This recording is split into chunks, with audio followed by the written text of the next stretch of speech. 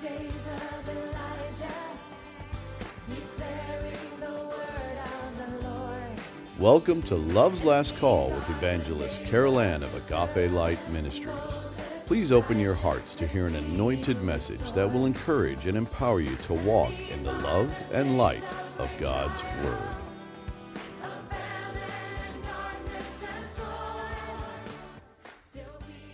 Beloved, we are beginning a new message entitled, Satan's Deadly Gospel of Bait and Switch.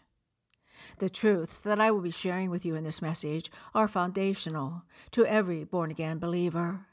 But I pray that you will resist the temptation to become bored with the words you will hear me resound, even though you have heard them many times before.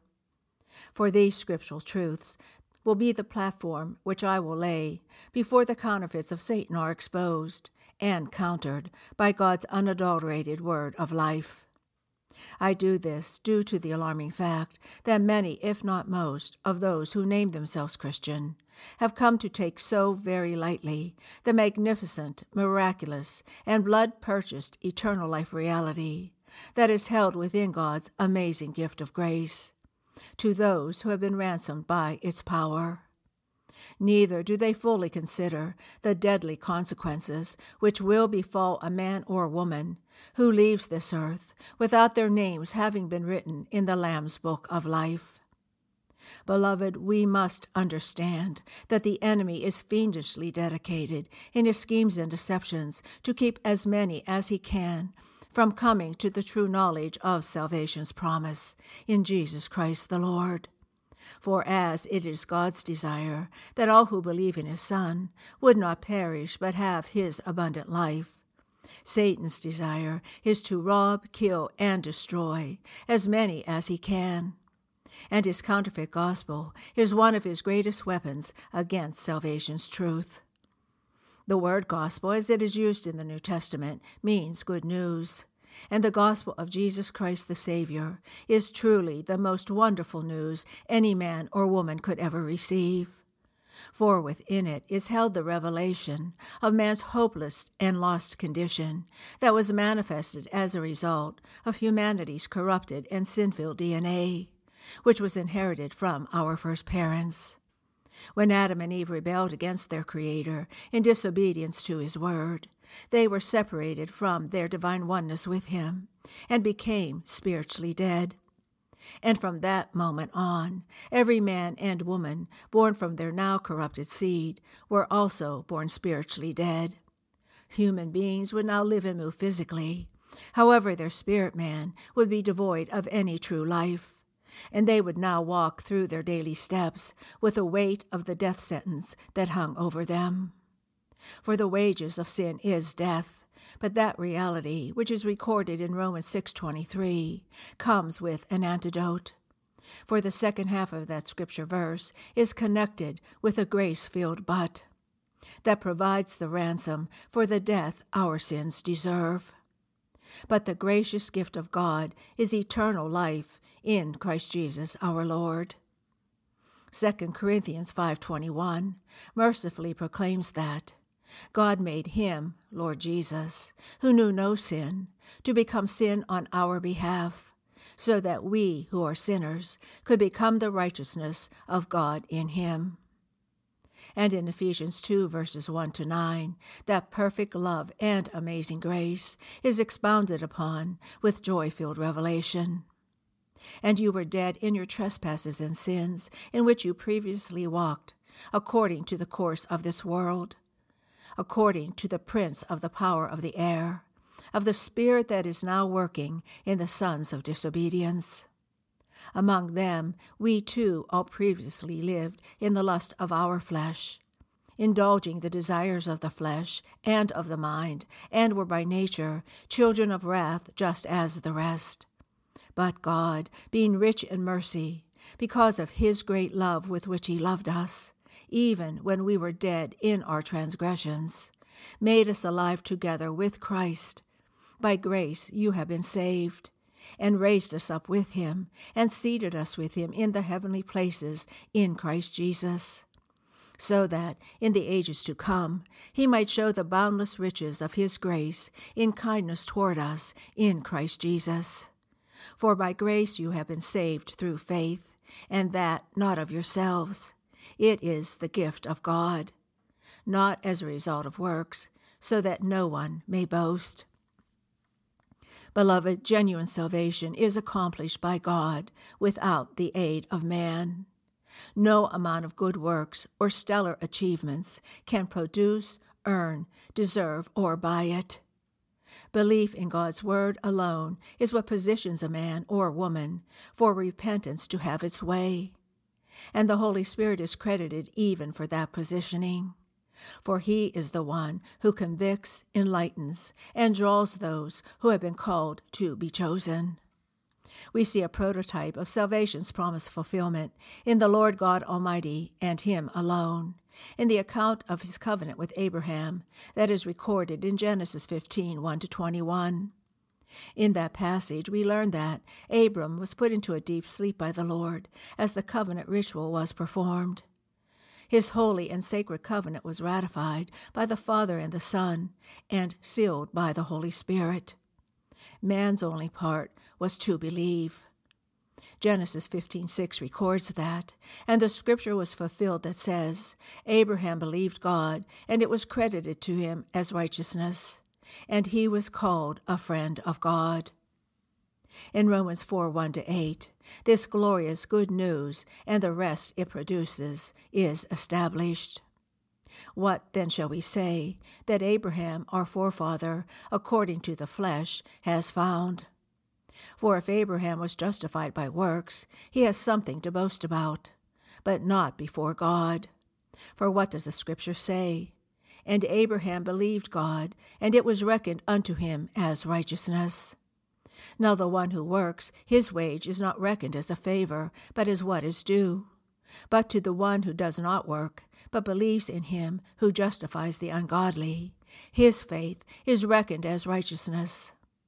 Just as David also speaks of the blessing upon the man to whom God reckons righteousness apart from works. Blessed are those whose lawless deeds have been forgiven, and whose sins have been covered. Blessed is the man whose sin the Lord will not take into account. Before I go on, beloved, let us please take a moment to let that all sink in, so that we can understand fully what God's word is assuring us of, while underscoring what he has saved us to and what he has saved us from. Before God ransomed us, we were destined to eternal death in the fires of hell. Let that resonate within your heart and mind, because it is a truth that no false teaching or worldly flesh-filled platitudes can ever eradicate. God's word has declared it, and it is therefore without argument or rebuttal. And yet it is a reality that, quite frankly, many in the church do not really believe any longer, especially in light of the enemy's false gospel that has infiltrated our midst, leading many to not even believe that there is a hell. This scriptural ignorance is unleashed through such demonic lies as universal salvation, and the false teachings propagated by the likes of Rob Bell and many other agents of darkness like him. And that is only one aspect of the many bait-and-switch tactics that the enemy uses to lure the naive and fleshly ones into his trap of a false salvation security. As a foundation to recognizing the vast difference between the enemy's many false and deadly ways and the salvation truth that alone saves, the earmark of a genuine salvation miracle is revealed in the evidence of a new creation. A man or woman who no longer lives for themselves, seeped in pride and rebellion against God's word, but who is now completely yielded to the Savior who ransomed them from the wages of death their sin deserved. The saved one has put their full trust in this sacred atonement sacrifice of Jesus Christ the Lord, and are now the blood-bought children of God, having been born again from above and completely sold out to their Savior.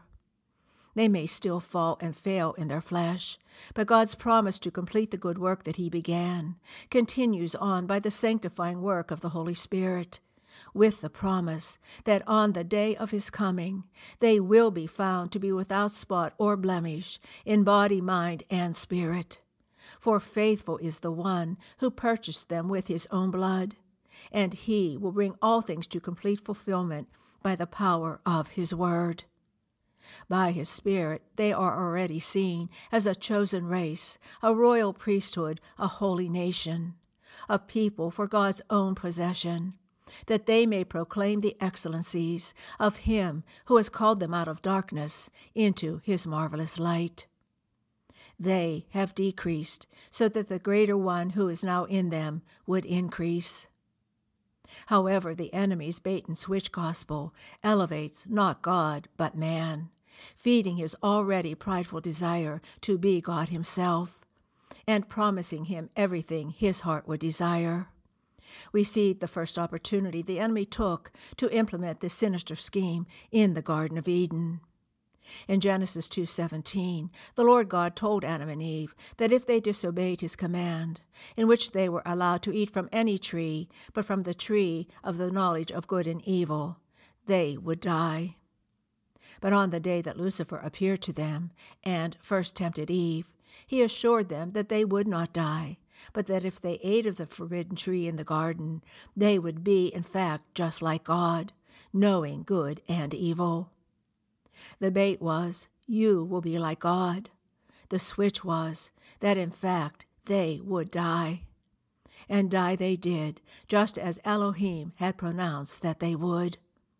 And the same bait-and-switch tactic is being used throughout every false way that Lucifer has orchestrated, with the eternal destiny of every man and woman who sojourns in the earth, hanging in the balance of whether they become captivated by the enemy's false gospel that promises good news, but holds within it only death, or the true and unadulterated good news of the gospel of Jesus Christ, which leads to repentance of sins and complete trust in the Savior's atoning work alone unto eternal life. And as we consider these life or death matters, we will be addressing the sorrowful lukewarm ailment of the church today, which is in its almost full-blown Laodicea condition. For it is within her midst that the enemy is accomplishing his greatest works of death and destruction. And this is where we'll pick up in our next message. Until then, beloved, I leave you with Isaiah 40 and verse 8. The grass withers, the flower fades, but the word of our God stands forever. And, as always, beloved, I bid you his agape. You've been listening to Love's Last Call with Evangelist Carol Ann of Agape Light Ministries. If you have a prayer request, please contact us at Agape Light Ministries, P.O. Box 6313, Chesterfield, Missouri 63006, or via our website at www.agapelightministries.com. Again, that's www.agapelightministries.com.